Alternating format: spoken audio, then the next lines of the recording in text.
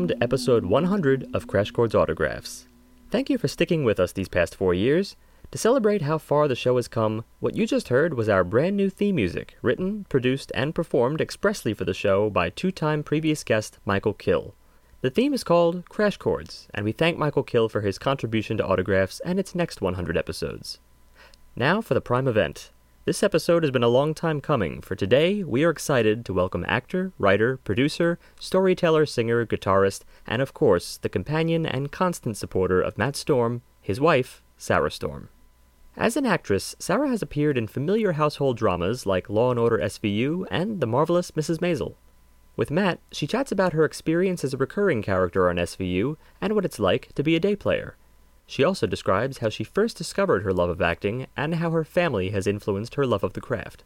A member of the 24 Hour Company, Sarah has also facilitated bringing together some of the best young actors, directors, playwrights, and producers for an intensive professional experience that culminates in their own production, the 24 Hour Plays, the deeply imaginative, if hastily produced events that premiere within 24 hours of their conception.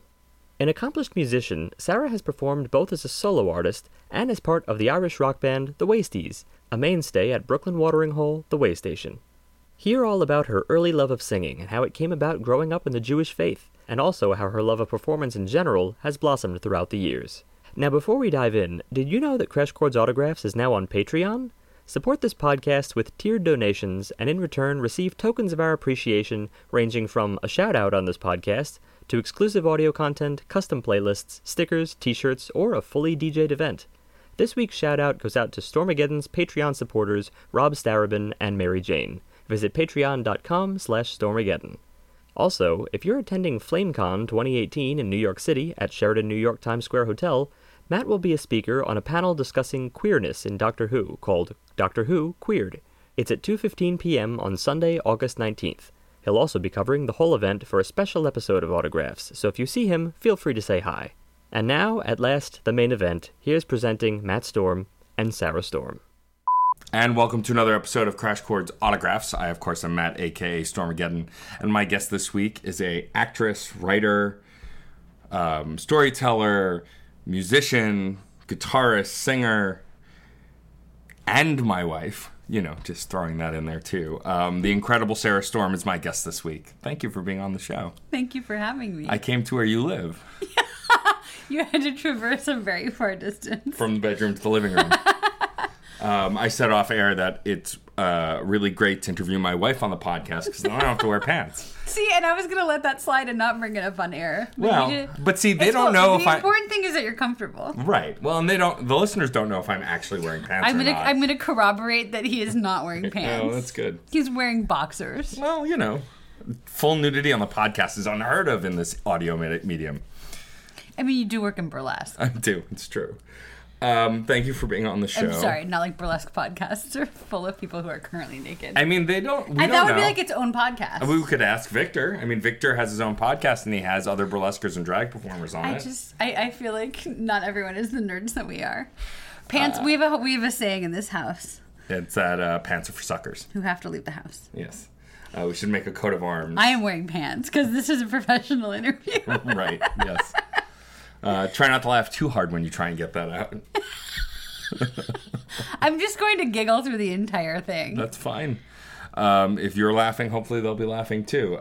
So I wanted to start to talk about how early you got into acting or wanted to do acting. You know, I know that you went to school for it and grad school for it, and you were in high school and college performances, but how far back does it actually go? So there's a story that my mom tells that she took me to see a performance of The Nutcracker when we were still living in Nebraska. So I was for sure no more than 5, and I'm pretty sure I was maybe 4. And I asked her why I hadn't been on stage with the other children. And she said just matter-of-factly. And I don't know how, you know me, I don't know how matter-of-fact that question was. Right. Probably there was a fair amount of, like, toddler foot stomping involved. Right. But she said she had an idea of where things were headed. I also really I have vague child memories of like tap dancing on the coffee table when company was over and thinking I was hilarious. I got along better with grown-ups than kids when I was really little. Were you too smart for your own good when you were young? I mean, I'm a legend in my own mind. I don't know. I was better with grown-ups than kids. I think because I was around so many grown-ups. Mm-hmm. And my preschool was, I was like the one, I don't know if there were other hearing kids in my preschool, but it was mostly deaf and hard of hearing kids.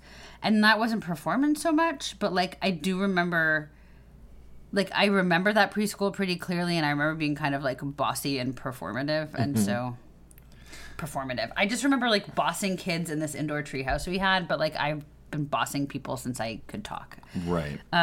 It's, you know, and I was about to apologize for that quality, but I don't necessarily think that's a bad thing. I don't either. So if anybody listening has any information on the preschool housed at the University of Nebraska in the like early 1980s, I've always wanted to know what I was doing there and what it was. I think it was an oral school. Sorry, yeah. I'm totally deviating from your question, which That's was... fine. This is a conversation. Did I perform early? I mean, I've always been a performery person.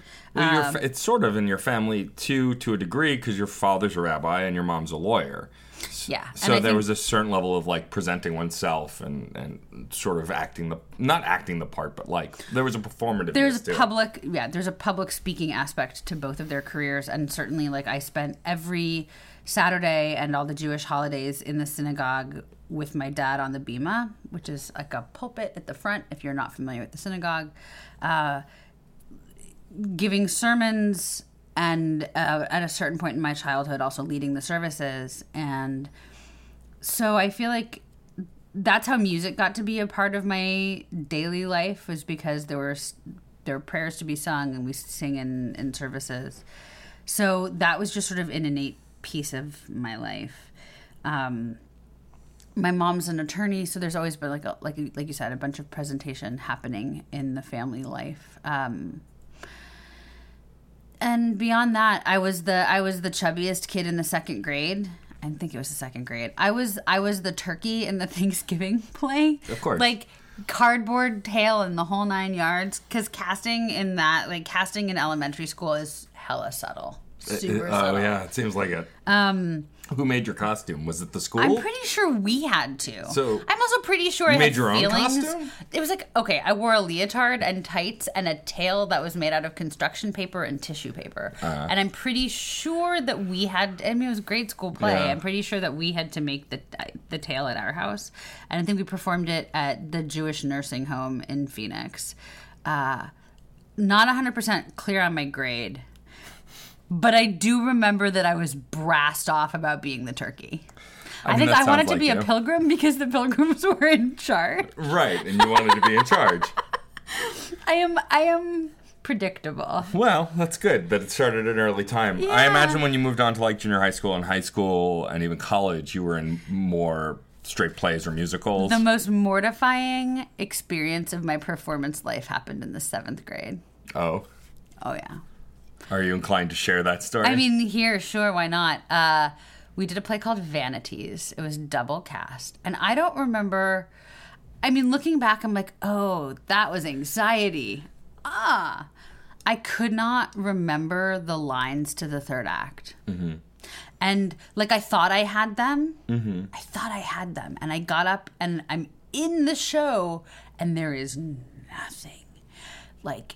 nothing. Mm-hmm. I have lived in fear of repeating that moment forever. It was horrible. And like, I love the people I was in the play with, and one of them I think still lives in Phoenix and has this lovely family, and the other woman who's in that play with me has gone on, I believe, to be a documentarian and an activist. Like, it was this lovely formative experience with cool girls who'd go on to be amazing people, and like all I could remember about it for years was like how I fucked it up, which is also totally indicative of how I handle things, right? It's like if it I mean, I screwed it up, but I think it was just nerves. It was the first time something was all mine in that way. It was like a section that was me, and I just couldn't. God, this is gonna be I do much better now for any potential employers that are listening to this. Than when you were like 12? Yeah, I would imagine so.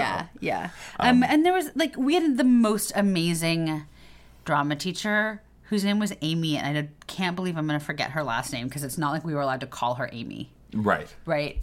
The Mojave Middle School, because by then I had insisted, by the way, that I go to public school. I was done with day school. Okay. The Mojave Middle School drama teacher is probably like, she gave me a place to figure out who the hell I was. Mm-hmm. Although she did tell me in high school, I think, I went back to see her, and she's like, you had no patience for anyone who wasn't as like deeply interested in theater, that was not the phrase she used, as you were. And I was just like, well, that's accurate. And that just continued to be accurate. Except, I don't know, like, I felt like I got a little more diffuse in my interests as time went on. But, like, once I found a stage and the understanding that I had something to say and some ability to say it, like, I took it so seriously, which did not help me make friends. It did not help me socialize in, like, the 7th grade in particular. But it felt holy to me. Mm-hmm. And I came from a place where we respected holy things. And by God, we were going to respect the theater.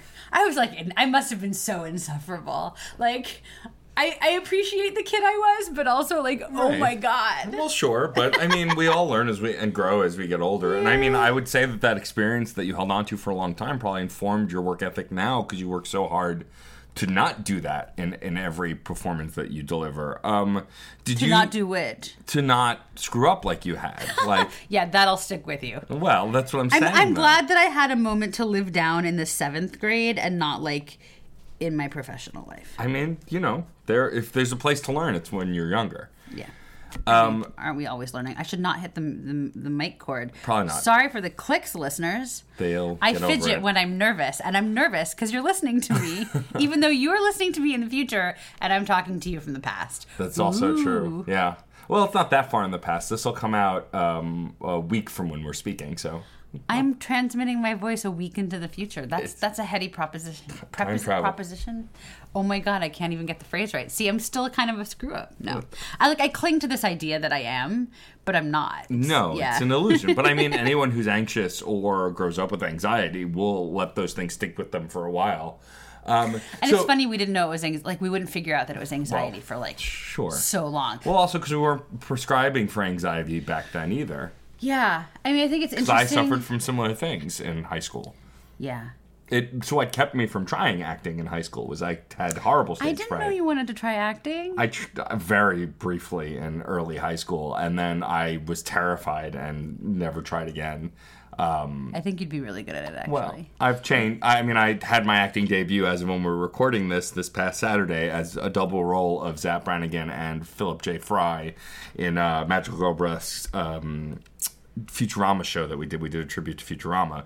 There's no video yet, but there is photos on the internet. You can go to my page or the Magical Girl Burlesque Facebook page to see those. And what was your experience like? I mean, I definitely didn't know my lines as well as I thought I did. I had a very similar moment to what you were discussing of knowing them, and getting on the stage, and for a moment there being nothing. So that's the thing that I had to learn then, and you have to learn now. It's like, it's not enough to know them till you think you know them. You have to know them like so cold. They have to like be in your bones cold. So like, sure, but I mean, the good thing was it was a comedy burlesque show. So that's true. Sorry, when I forgot my line, or no, I skipped a line. It made Amplexus Attack break, who was playing my Kiff, and just start laughing, and then pointing at the object I was supposed to cue that I didn't, and going, "What's that?" And so, and everyone got a good laugh, and I mean, everyone seemed to enjoy the show. Sounds so like it's it was fine. Great. Yeah, yeah, and isn't it nice to know that I'm no less like sanctimonious and overly serious about theater today? Yeah. Oh man, I'm sorry. You have nothing to apologize for. So, we'll come back to acting in a minute, but did you have an interest in music the same way at an early age? Because you've been playing guitar for a little while, and you've been singing for a while too, and I know you've had professional vocal training. So I've been singing since I could talk, but that's because I grew up in the synagogue. So would you mimic the cantors? No, I mean like I learned to do like so. Oh, just singing the prayers. So Jewish. Well, I shouldn't say Jewish prayer universally, but right. Jewish prayer is meant to be a communal experience, and that I can like. There are prayers that you say by yourself, certainly, but then there are prayers that have to be said in a collective. And I grew up in the conservative movement, and that's conservative Judaism, not conservative politics. But I grew up in the conservative movement, and so the prayers were collected. I don't know why I feel the need to. I'm going to question everything I say. Too. You don't have to. Nobody's going to fact check you. I just want to be accurate. So when we have a service in Judaism, we need what's called a minyan. So that's in the Orthodox world. That's 10 men above the age of 13. In the conservative and Reform, and I think worlds beyond that, it's 10 people. Right. Of any gender. So you did a lot of singing growing up, just being a yeah, temple. thank you for bringing me back to the point. So That's what I do. So I was around people who were singing collectively, again, from my infancy. Right. So I don't know how old I was the first time they brought me to synagogue, but I imagine under a month, and I imagine that I was there a whole lot. I remember playing in the sanctuary in the couple of places where my father was a rabbi. I certainly remember like where my play areas were, where I ran around, what I was involved in, and what I was nearby. And music was key to that. And I'm not particularly.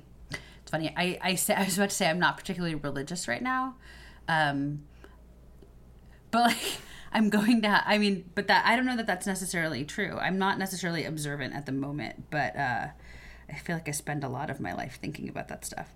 Let me try to answer your question. I've been singing since I could talk, and that's because of what I was around.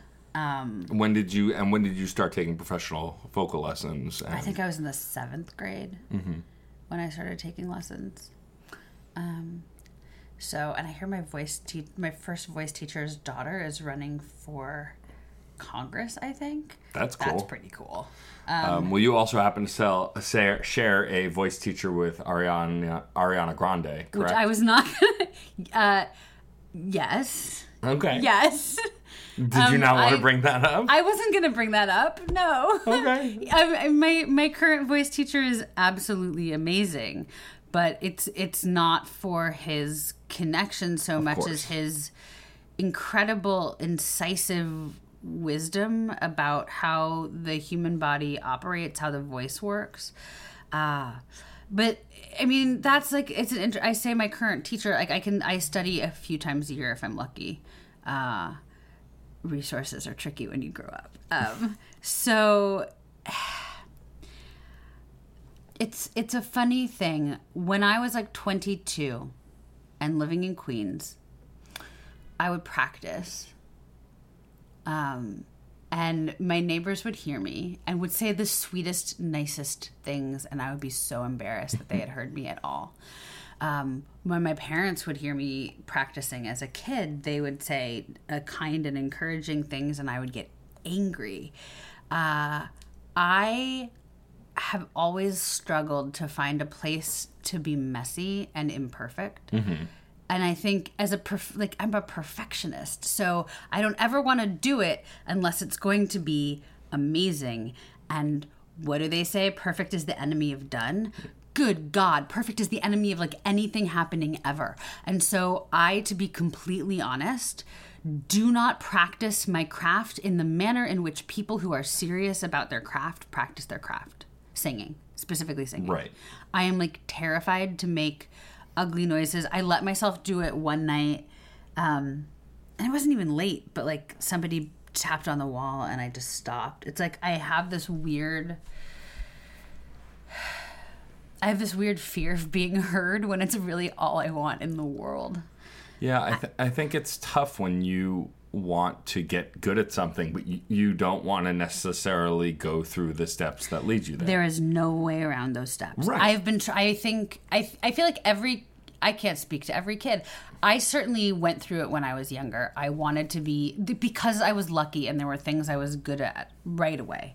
Did not struggle with academic. I mean, eventually I struggled with like math, advanced math, but like I didn't struggle with reading. I didn't struggle with language too much. I didn't think I was good in school and I was good at doing stuff. I was very bad at people my own age, but I was good at grown-ups, and I was good at being charming. And so I think I settled into this space where I only wanted to do the things that I was good at. And I did not understand how to fail my way through things, because it seemed to me, and I don't think that anybody ever taught this to me, I just developed this intrinsic sense that like failure was tantamount to death. If I fucked it up, I was gonna die. And there's really no way to get, like, what do you say to that? That's a really hard place to meet somebody. Right. It wasn't a message I was getting at home. It wasn't a message that I think I was getting at school, but I clung to this identity that I was like the good student. I was good at stuff. And if I didn't think I was good at it, I wanted to be nowhere near it. Right. And that is hard to get past. I am getting much better, partially because like life will just hand you failure whether you want it or not. Right? Sure. But I'm getting much, much better at being messy. But the more I want a thing, the less I will engage with it. Unless I fight myself. Like I'm being so fucking candid. I have fought myself to this point where like acting now, I love it and I want to do it. And I made it through college, my 4-year 3 college tour. I made it through grad school. I percolated for years till I figured out what the hell I was doing. And like, I don't know that I can get through a day. I can get through an audition. I can prep. I can learn. I can get on set and be myself and be a good team player and know what I'm doing there. Right. And it took some time. I was green as hell a few years ago, and I'm probably still like.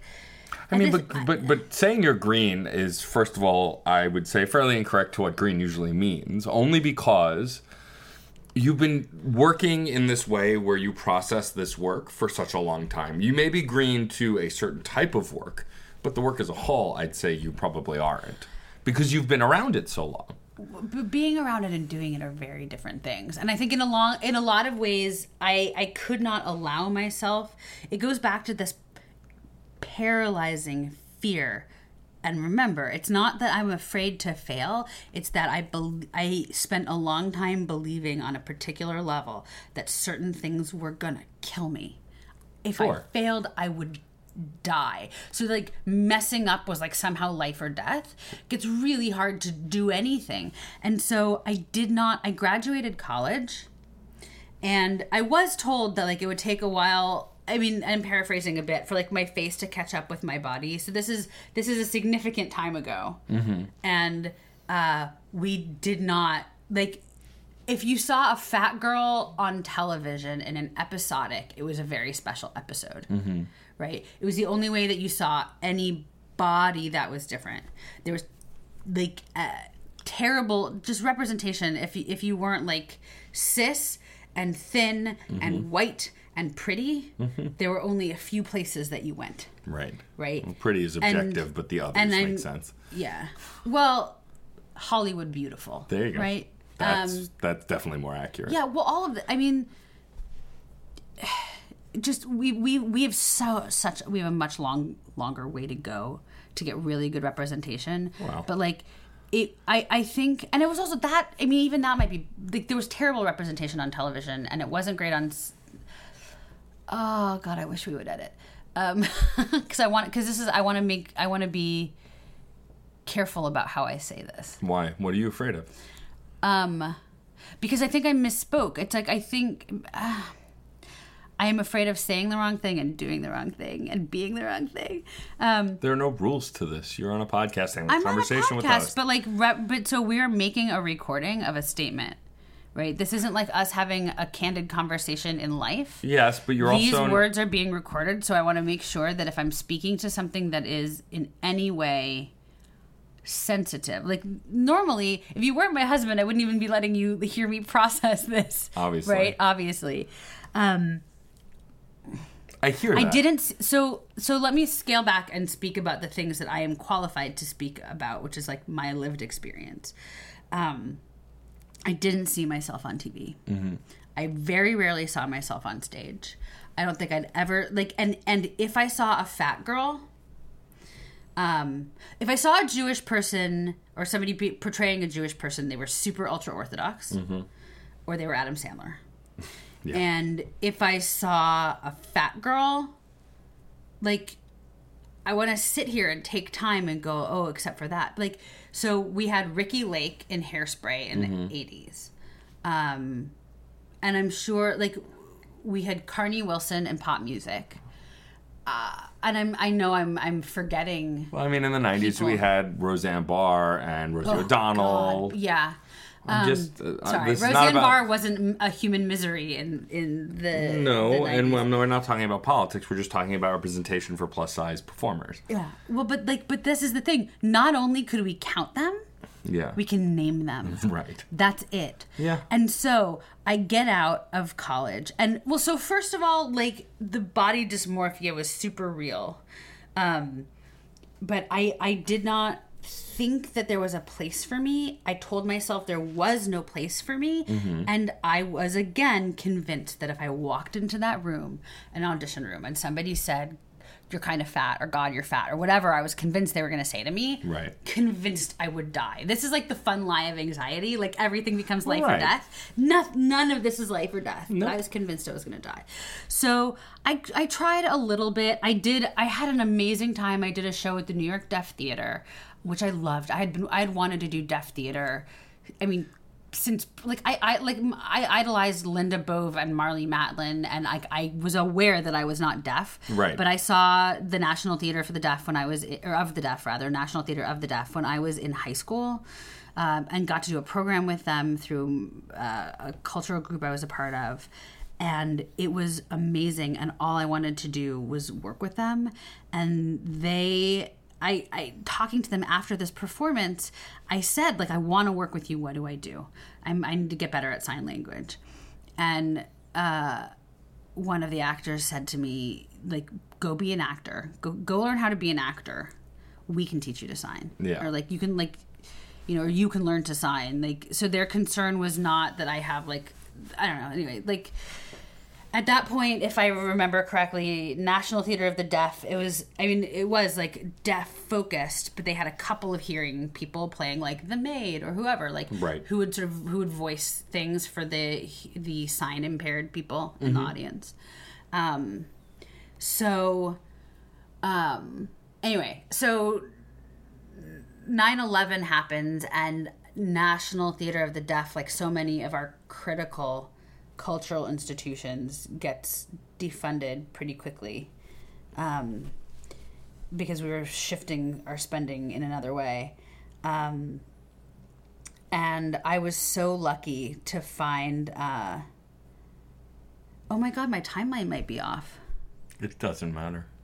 No, but I like to be accurate. I think that I did this For show. the 3 people listening who will know the timeline as well. But, I know, but truth, honesty, accurate representation of things, fair. So I think, I want to finish this. See, I'm a terrible storyteller about myself. You're not a terrible storyteller. I think you're overthinking it. You're also not letting the host ask questions, which is part of it. But I also like to let the guest go, especially when they're on a tangent. It's important. So let me finish the thought, and then I'll let you ask all the questions you want. I did a show with New York Deaf Theater, directed by Monique Holt, who is one of the most vibrant and amazing performers in the country, let's say, if not the world. She's amazing. And I wanted to work with National Theater of the Deaf because I remembered what that guy had said to me. I'm like, I got training. I became an actor. I had hit a life goal. And, like, again, 9/11 happened, and, like, the arts funding in the country, like, priorities shifted and funding shifted. And I still was convinced that I wasn't going to be good enough, and didn't push to get involved at whatever level they had to get involved at. And I was safe in an office job by then. And it was an amazing, wonderful job that taught me and challenged me. But also, like, I was doing something that felt good and important. and I would working for someone I adored and adore to this day.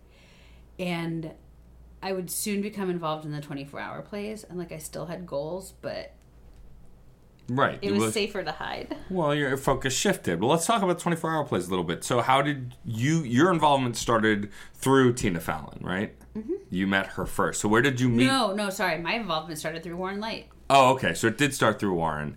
And so through Warren Light, you met Tina. Is that correct? Yes. So Lindsay, I believe, called Lindsay Bowen. Warren.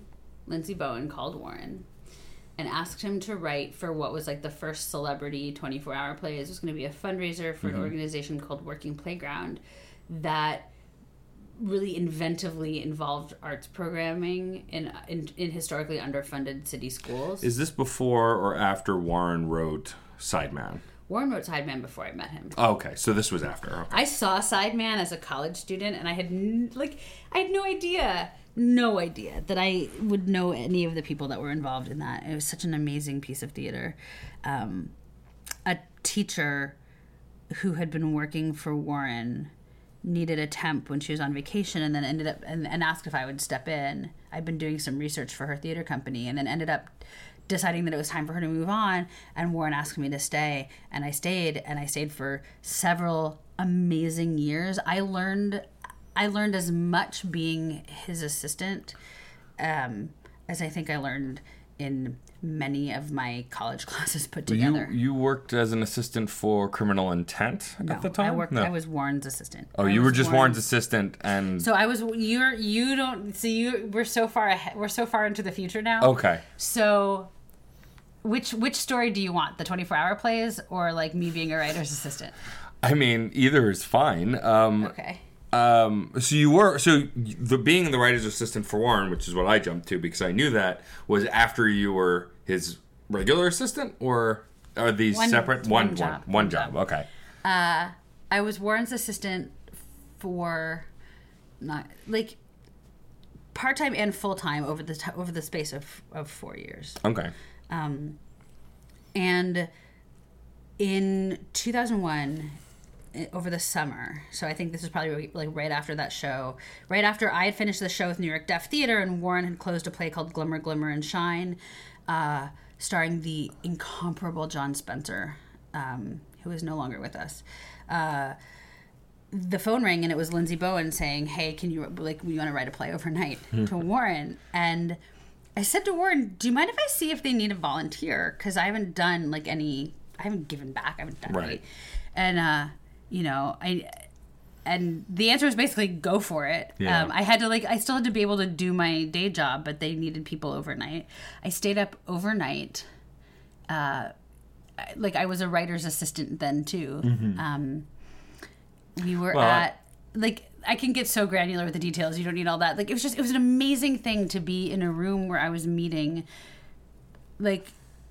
and Warren was also really great about encouraging this, me meeting other creative people in the field who are working at these really high levels. Mm-hmm. But to get to stay up all night while playwrights made something where there had been a nothing, that was so cool. Well, yeah, I mean, the audience knows, if they've been following me from Crash Chords, to hear that I volunteered many a time with the 24-hour plays, and just witnessing the experience, not even just volunteering, but the witnessing of the experience is something out of this world. So before there's an experience for you to witness, there are some very generous, very brave people who are like, sure, sleep, don't need it. Yeah, well, sure. And they're up all night. They get about between 5 and 8 hours, I guess, depending, to write a 10-minute play. Yeah. And I wrote maybe once for a reading series. Six plays, right? Usually? 6 plays. Yeah. Mm-hmm.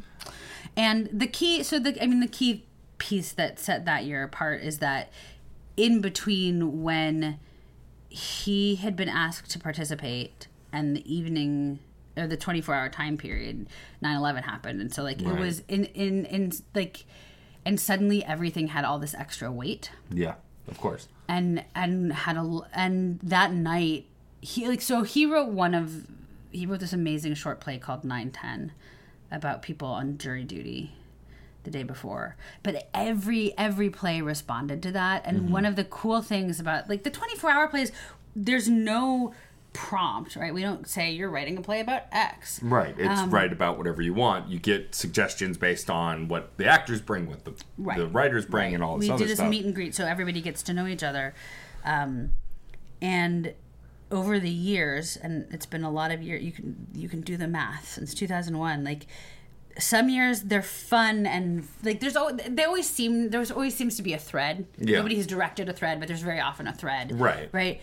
But it has provided opportunity for people to respond in a very timely fashion, like from the generation of an idea to a fully realized production where your lines are meant to be memorized, right? The next night. So if something has happened in the world, it's responded to immediately and fully by a group of very passionate, very dedicated artists. And that to me is transformative and incredible. And I have been so lucky. I am so lucky that I turned to Warren and said, hey, can I call them back and volunteer my time? I am so lucky that he said yes. And I am so lucky that when I showed up, this overeager early 20-something, to this group of incredible adults, that they saw what they saw in me and welcomed me. I was a volunteer for a while, and they made me so that I was a volunteer for several years, and I became a company member, I think officially in 2004. And now the structure's changed a little bit, and now I've been a producing ambassador for the last couple of years. Like the family has grown, we're seeding our space, right? This is like a key thing to keeping the theater conversation good and going is to foster new voices and move out of their way.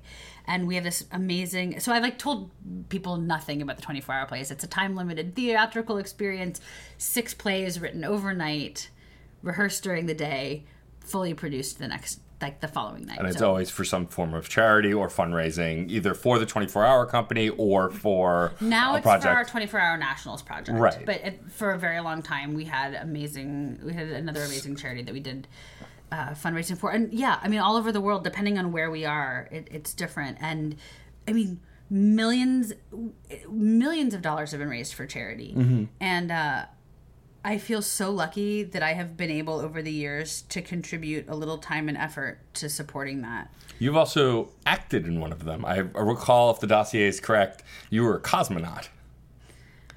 I acted in a couple, but that was my favorite. That was Laura Jackman. Of course it was Laura Jackman. That was this... Shout out to Laura Jackman if you're listening. Hi, Laura. So she wrote a play called Space that starred Zoe Perry and Jessica Walter and me. And that was an experience. It was incredible. So we were on stage at the Atlantic Theater. And yeah, Laura had written this beautiful, I want to call it a meditation, this beautiful piece about the way that we reach and miss people, the way that people can pull other people apart, about need and love and loss. And yeah, I got to play, I believe I was a Russian cosmonaut on the ISS, I think. And I was like... I love that I'm only finding out now that you were on the same stage as Mallory Archer. That's pretty cool. I'm impressed at my own reticence that I haven't told you that 97 times. I mean, you might have mentioned, but I think that's pretty cool. So Ms. Walter is married to Ron Liebman, who had been my third-year grad school acting teacher for part of the time. And it was...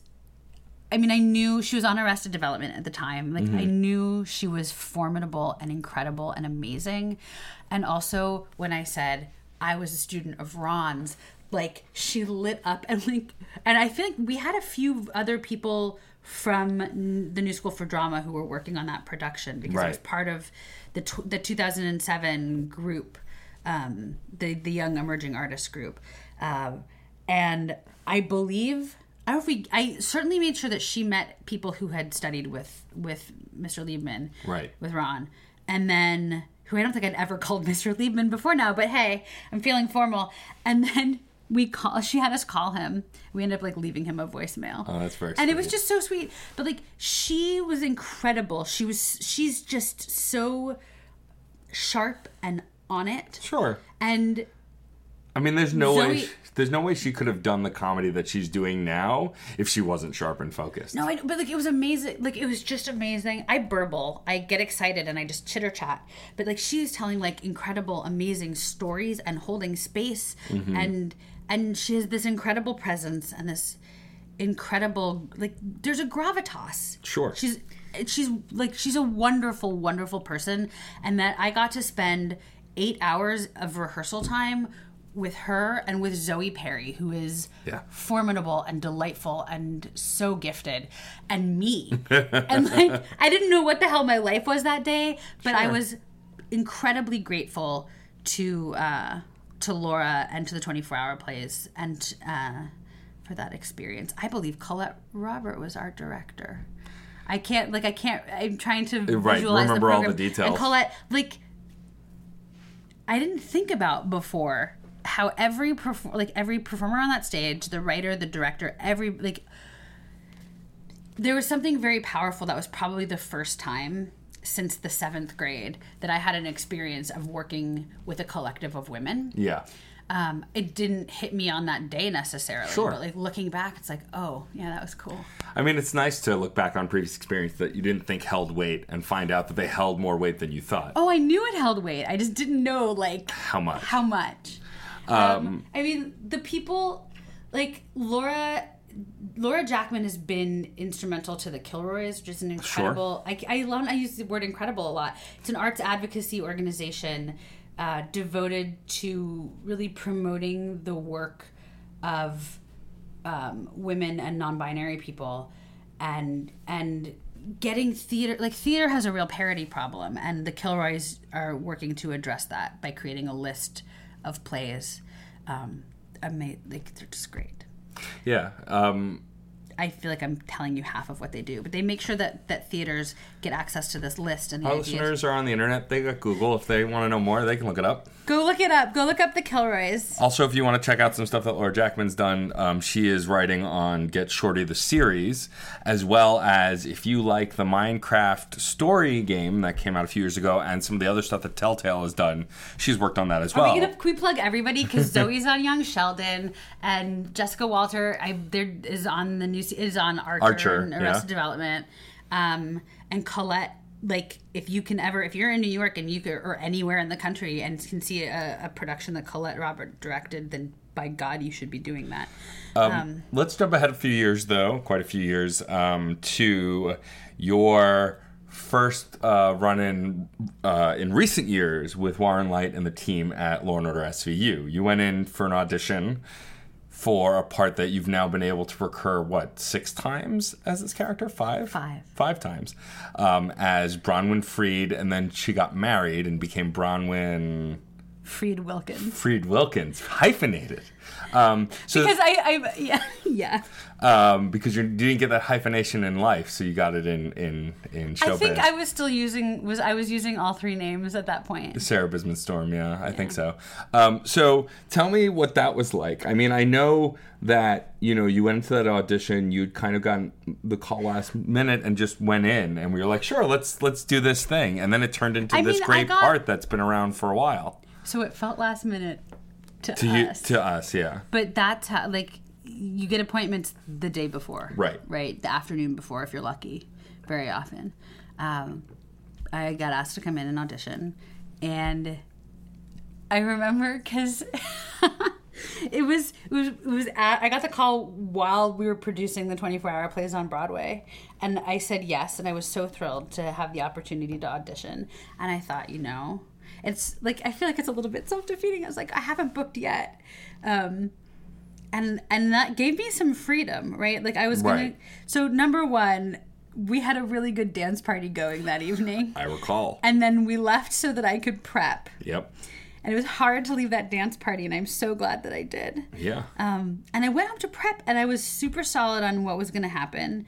And it was the funniest thing. Like, I felt different going into that one. Like, I didn't expect... I think it was the first time I maybe had the right attitude going into an audition. Mm-hmm. And when I say right attitude, like, your attitude's your attitude. But it was like, I'm going in to meet some very nice people.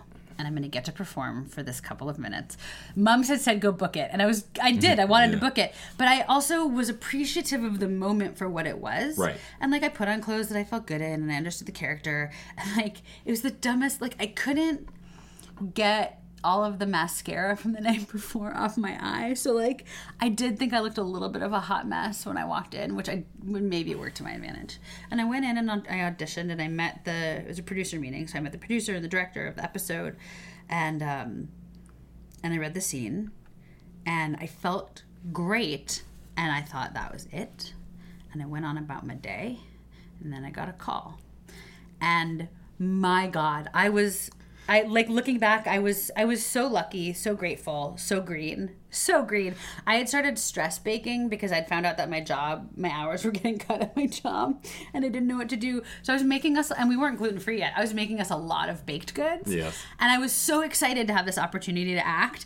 And also, I was like, there's always a craft service table. I'm pretty sure I can bring them cookies and no one will mind. And I just started stress baking for strangers. And you made friends for life with the SVU cast. That's probably why they had you back. They wanted the cookies. They wanted the cookies. Well, so the I made Hamantash in the second episode because it was Purim. I am like everyone. I'm just like a Jewish mother in training. What's funny about that experience from my side of it is that you kept, you were like, this is a one-time thing maybe. I don't know if I'll be back. Meanwhile, pretty much it felt like every 5 minutes in that episode they cut to you for a reaction shot constantly, and so there was no way to think that was they showed your face so much before you even spoke a word. I was like, there had to be more to this, and sure enough, you got called back and got to play this character multiple times, and then with a flashy finish facing off against the lead character of that show, Miss Mariska Hargitay, one-on-one. It's just funny did you ever think in that first episode that it would culminate with you going toe-to-toe with some of the most important characters in that series? Did you ever see that coming? No. Not even a little bit? Not even a little bit. I was grateful every time. I was grateful every time I was on set. Mm-hmm. That first episode, I remember standing with someone, and we were chatting, and I was super green and they were quite seasoned at that point. And I was just remarking on how lucky I felt to be where I was and how I'd been having such a cool week. It was like that first episode, Mariska Hargitay and Pablo Schreiber going toe to toe. Oh, yeah. And which is like incredibly, it was incredibly taxing on them. And they're both incredibly generous, giving actors. And I kept thinking, I'm so lucky to be here. I'm so lucky to be here. If I never, and I think I said it to this person, if I never have another week, like the week I've had now, I'm like, this has been great. I'm so proud to have gotten to this moment. And literally, my job for most of that week was to sit and listen and pay attention. Right. And say yes, sir, and yes, ma'am, and thank you. And I. Like, it was a master class. That's an amazing, I'm in there. I can't think of a better, they're great people. And I can't think of a better place to have, gotten to cut my teeth than that place. And and every time you came back, you had a different experience of acting with different members of the cast, because it wasn't always the same people. You even got to act with other guest stars, like when you were on the, what was it, not a jury, but when Mariska's character was like, they were questioning her morals or whatever. You were on a panel or whatever. Oh, Bronwyn testifies to a grand jury. Grand jury, that's what it was. And so, you got to even act with people who were also, people who came and went on the series. I think that's really cool that you could get this experience that varies so much from day to day. And so that some shooting experiences were probably very different from others. I guess I look at everything as an opportunity to learn. Mm-hmm. Well, I think that's what makes you a good actress, is that you want to learn from your experiences, not just be there. Thank you.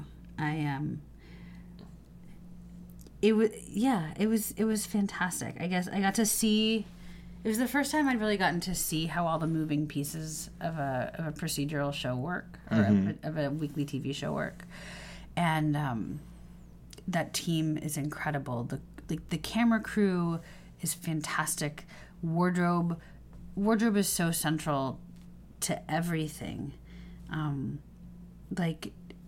stuff that an audience might not even ever see, but transmit something about the character. Mm-hmm. They take care of that, right? Like your shoe choice.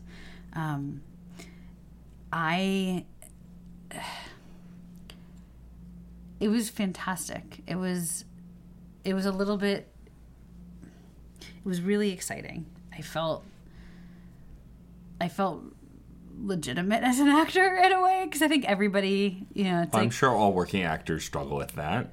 Well, and I think there was for a long time, it's like if you opened up a program for any theatrical performance in New York, practically, certainly like anything on Broadway, and it most said things also was so and so on SVU. Well, like programs don't usually list the credit, like the character name so much, right. but like it would list the TV credits. People will list their TV credits, and Law and Order was inevitably on there, and it's like most of the Hamilton cast has been on there. Like the original core Hamilton cast has been on SVU, which I think is pretty some fun. of them before Hamilton and some of them since. Yeah, right. Yeah. Renee Elise Goldsberry was in that first episode, and she was really gracious and incredible and very helpful. And this was probably a year before Hamilton would open at the public. So like all I knew of it at that point was that it was this really cool song that Lin-Manuel Miranda sang at the White House. And when I knew of Renee Elise Goldsberry, is she had been on a Fox show called, I think, The Following. And we had this conversation where I was like, I can't really watch. I have a hard time watching people I know like in violent situations on television, which is like, I think I've gotten over that, but it was a weird quirk of mine at the time. Just like, but you're watching this show about a serial killer, and I'm like, it's just psychologically so confusing and fascinating, and I couldn't look away. I think that's funny that you that you brought up a show that you were terrified to watch, because you still watched it anyway, and you want to talk about this great work that this performer was doing on that show. I mean, again, the awkward never leaves me, so. I mean, I think we're all capable of being awkward. I'm just, I feel like... But also, I feel like a lot of awkwardness is overthinking your own interaction more so than what anyone else gets out of the interaction. Yeah. I think, I'm sure. You were also recently on Marvelous Miss Maisel in season 1 with Alex Bornstein, which was pretty cool. When you auditioned, did you audition for the role that you auditioned for? Did you know you'd be shopping at a candy shop? You know that trajectory? So typically, and not always, because some things are under wraps and you audition for some shows under fake names and all that. Right. But mostly, especially for the co-star stuff that I typically go in for, it's just like the snippet of the scene that you'll have. And that's what they send you, and that's what you audition with? Mm-hmm.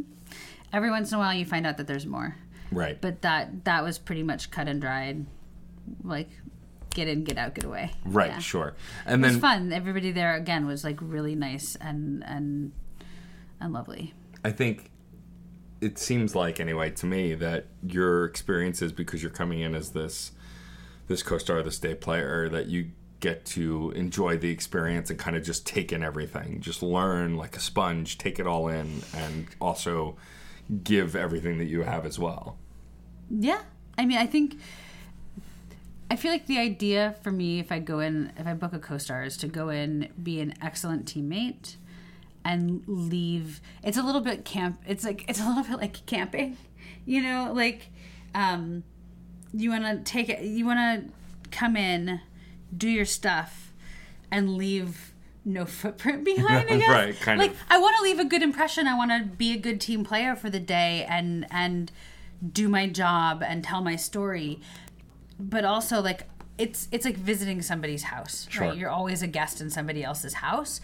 And so there's always opportunity to learn, but it's also really deeply important, I think, to learn as quickly as possible the sort of the feel and the speed of a show, and to respect the house you're in. Sure.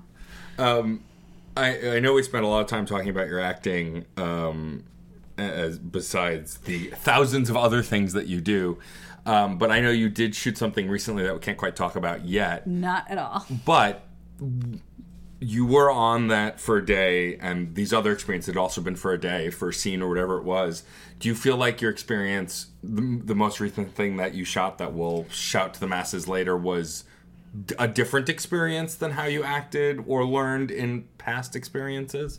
Like, do you feel like you were more knowledgeable? So there is literally nothing I can say about what I just did. Right. I'm not asking you to talk about in detail what you did. I'm talking about your experience on set versus your experience like that first day on SVU when you first returned to acting. I know you can't talk about what you actually did, but I meant your experience just being on a set with other actors that you were familiar with and that you know versus the first time going first day of school. Right. Sort of being green versus now where you're less green.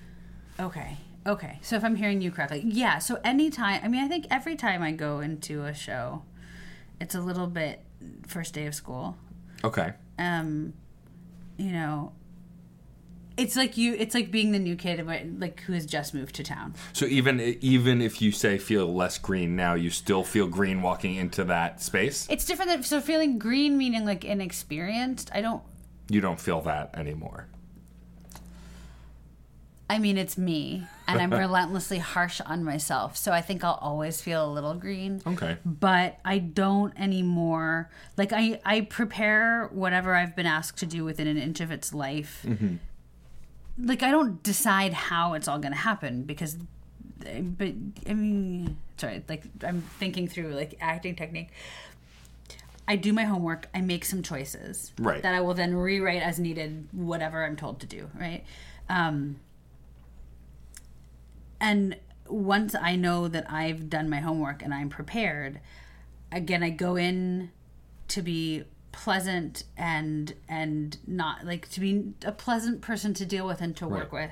And, you know, a little bit it is like you're going into to somebody else's house. You're going into a new school environment, right? Every show is going to be different. And by and large, I've been really lucky to have had great experiences. Mm-hmm. But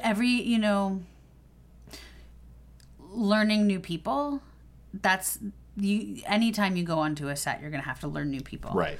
And I suppose it's like going into a new job over and over and over again. Yeah, basically. I mean, and everybody is pretty aware of that situation. Like, anytime I think a show has day players, like, they're welcoming new students all day long, every day, right? And there's a variety, like, you can be any way you want in that scenario. And I don't know, I'm always so happy to be there.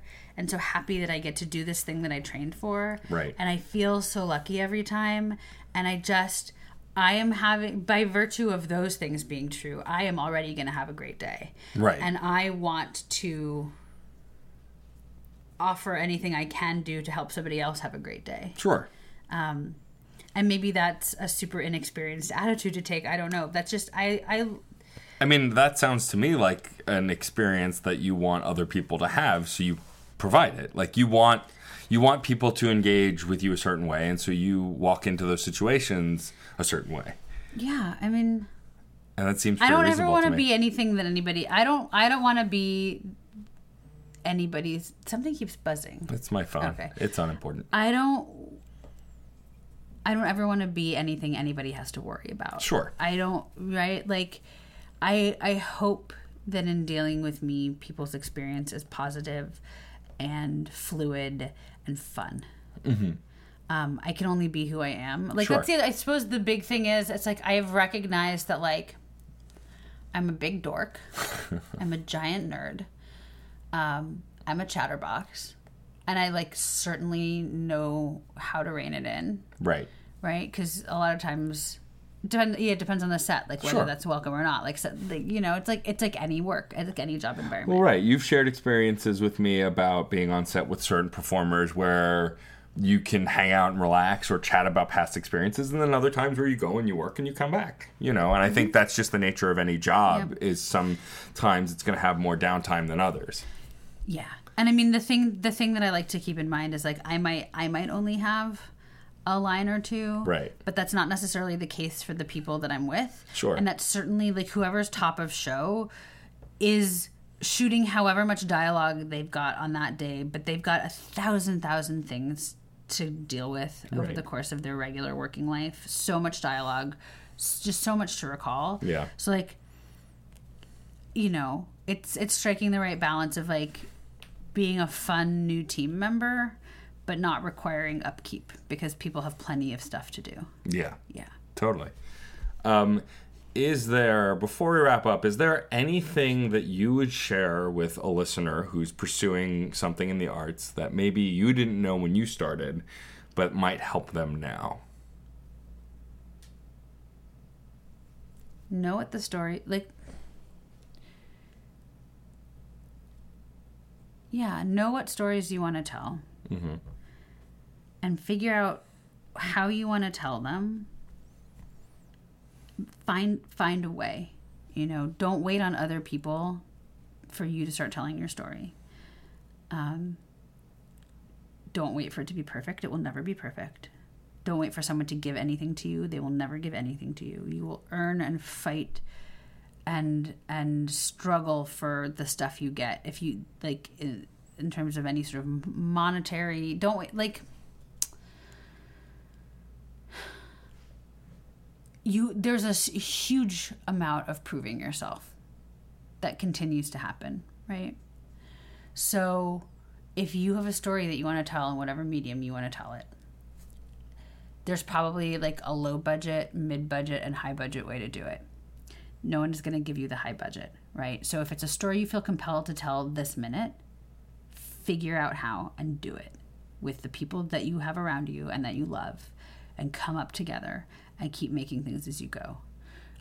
If there is a story that demands a certain amount of resources you think to do it right, like, get it written, get it together, get it, I don't know, put down on paper so you know what you're dealing with.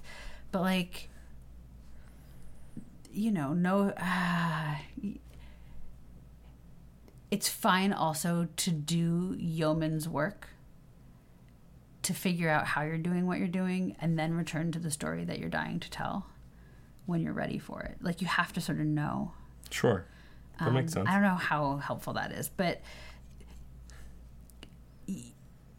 I always hated when people were like, if you can do anything else in the world but act, you should go do that.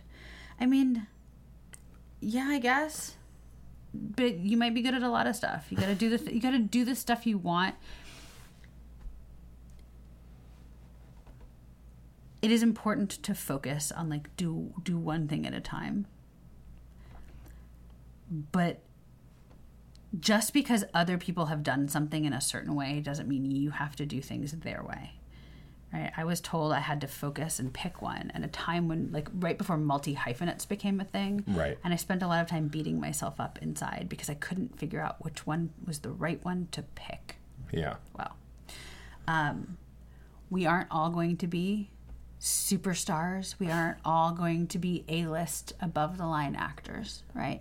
Some of us are going to build a small but fun career doing yeoman's work, and there's nothing wrong with that. Right. Like, figure out who you are, figure out what you want, and go after the things that you want. Don't wait for other people.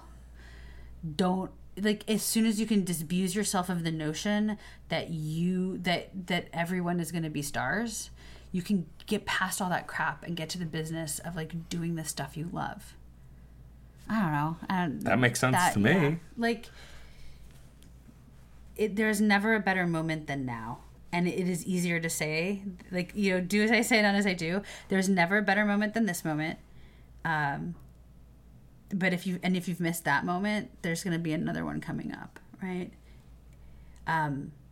To my 12-year-old self, who believed at 12 that it was too late. I think I wanted to be a child actor, right? That it was too late for me. Yeah. It was never. To all those 12-year-old selves out there who are telling you it is too late to pursue the things that you care about, with all due respect to those voices, fuck them. Fuck them. You know, I appreciate that we all want to keep ourselves safe, but that's not always possible, and you might as well just tell the stories you want to tell. All right. Well, Sarah Storm, thank you for being on my podcast. You're welcome. I'm going to have to create a podcast and bring you on so that we can, like, have nerdy We're Married Conversations, which I is mean- totally what I thought this was going to be. Well, we could have, but I interview my guests. I know. Before you go... I'm a micromanager. Yeah, you are. Where can my listeners find you on the internet? I am sarahstorm.com. At Sarah Biz? The Sarah Biz. The Sarah Biz on Twitter. Mm-hmm. And I am... At Sarah Bizstorm, I think, on Instagram. I don't think that's right. I think No? it's... Let's check Instagram. We'll Hold check on. Instagram now while we're on the line. While we're on the air. Haha. But it's important if, I'm actually really trying to, like... Build up a presence. I'm so bad at all the things you're supposed to be good at to be... I am Sarah Storm on Instagram. I feel like it's funny. I clearly love attention, or I wouldn't have done all these things that draw attention. But I also, I simultaneously want to be heard and seen and want no one to see and hear me ever. I mean, that sounds it's like... so hard to have an internet presence when you're like, look at me, but not just yet. Yeah. It's the worst. I feel I'm the like worst. a lot of anxious nerds have that problem when going into the arts. One of my heroes, Kevin Pollak, calls it, "Hey, look at me disease," which is he's a comedian and an actor, and he always called it that, and I think that's a good way of putting it. My last task I will ask of you as a guest on my podcast is to do my sign-off, which came from my music podcast, and I've explained this for the last couple of episodes, but I think it's important, which is... The saying is music is life and life is good, which I'll have you say in a moment. But I think it's important to remember in life that as long as you're doing some kind of art or fulfilling task, then life is good. This idea that art and the things that you love will continue to propel a good life. And so with that, I will ask you to sign off our episode. Music is life, and life is good. If you enjoyed these interviews, please subscribe to this and the Crash Chords podcast on iTunes, where you can also rate us and review us.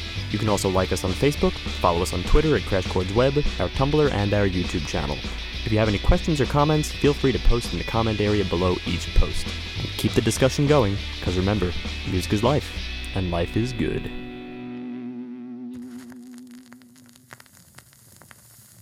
Hi, this is Victor Devon, and I am the host of We Burlesque, the podcast. Every Monday, I talk to fabulous denizens of nightlife, including burlesque performers, both seasoned and new to the form, drag performers, performance artists, DJs, and artists who make up their respective scenes. You can find us on Spotify, Apple Podcasts, Stitcher, and more. Please visit WeBurlesque.com to check out episode recaps and see all the formats available. And remember that music is life. Life is good.